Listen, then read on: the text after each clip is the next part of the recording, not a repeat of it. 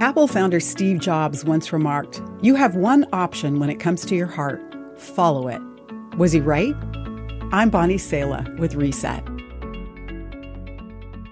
Following your heart. Princesses in movies sing about it. It's led to new puppies being brought home and more hasty marriages that can ever be counted. It's the cry of expressive individualism that says who you are is who you feel yourself to be on the inside.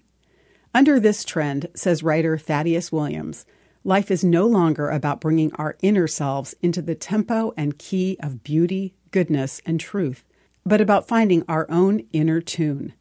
God talks about our inner tune when the Bible speaks of the heart. God agrees with Steve Jobs about there only being one option when it comes to your heart. But God says, the human heart is the most deceitful of all things and desperately wicked. Who really knows how bad it is? He who trusts in his own heart is a fool. Williams points out that our hearts are too dull, trapping us in our own mental constructs, too dithering in constant flux, too divided by the whims of our emotions, too depraved and too delusional to guide us. Here's the good news.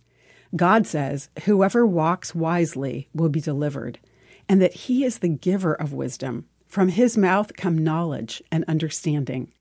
We don't have to depend on our unreliable, self-centered hearts. God wants us to follow his heart.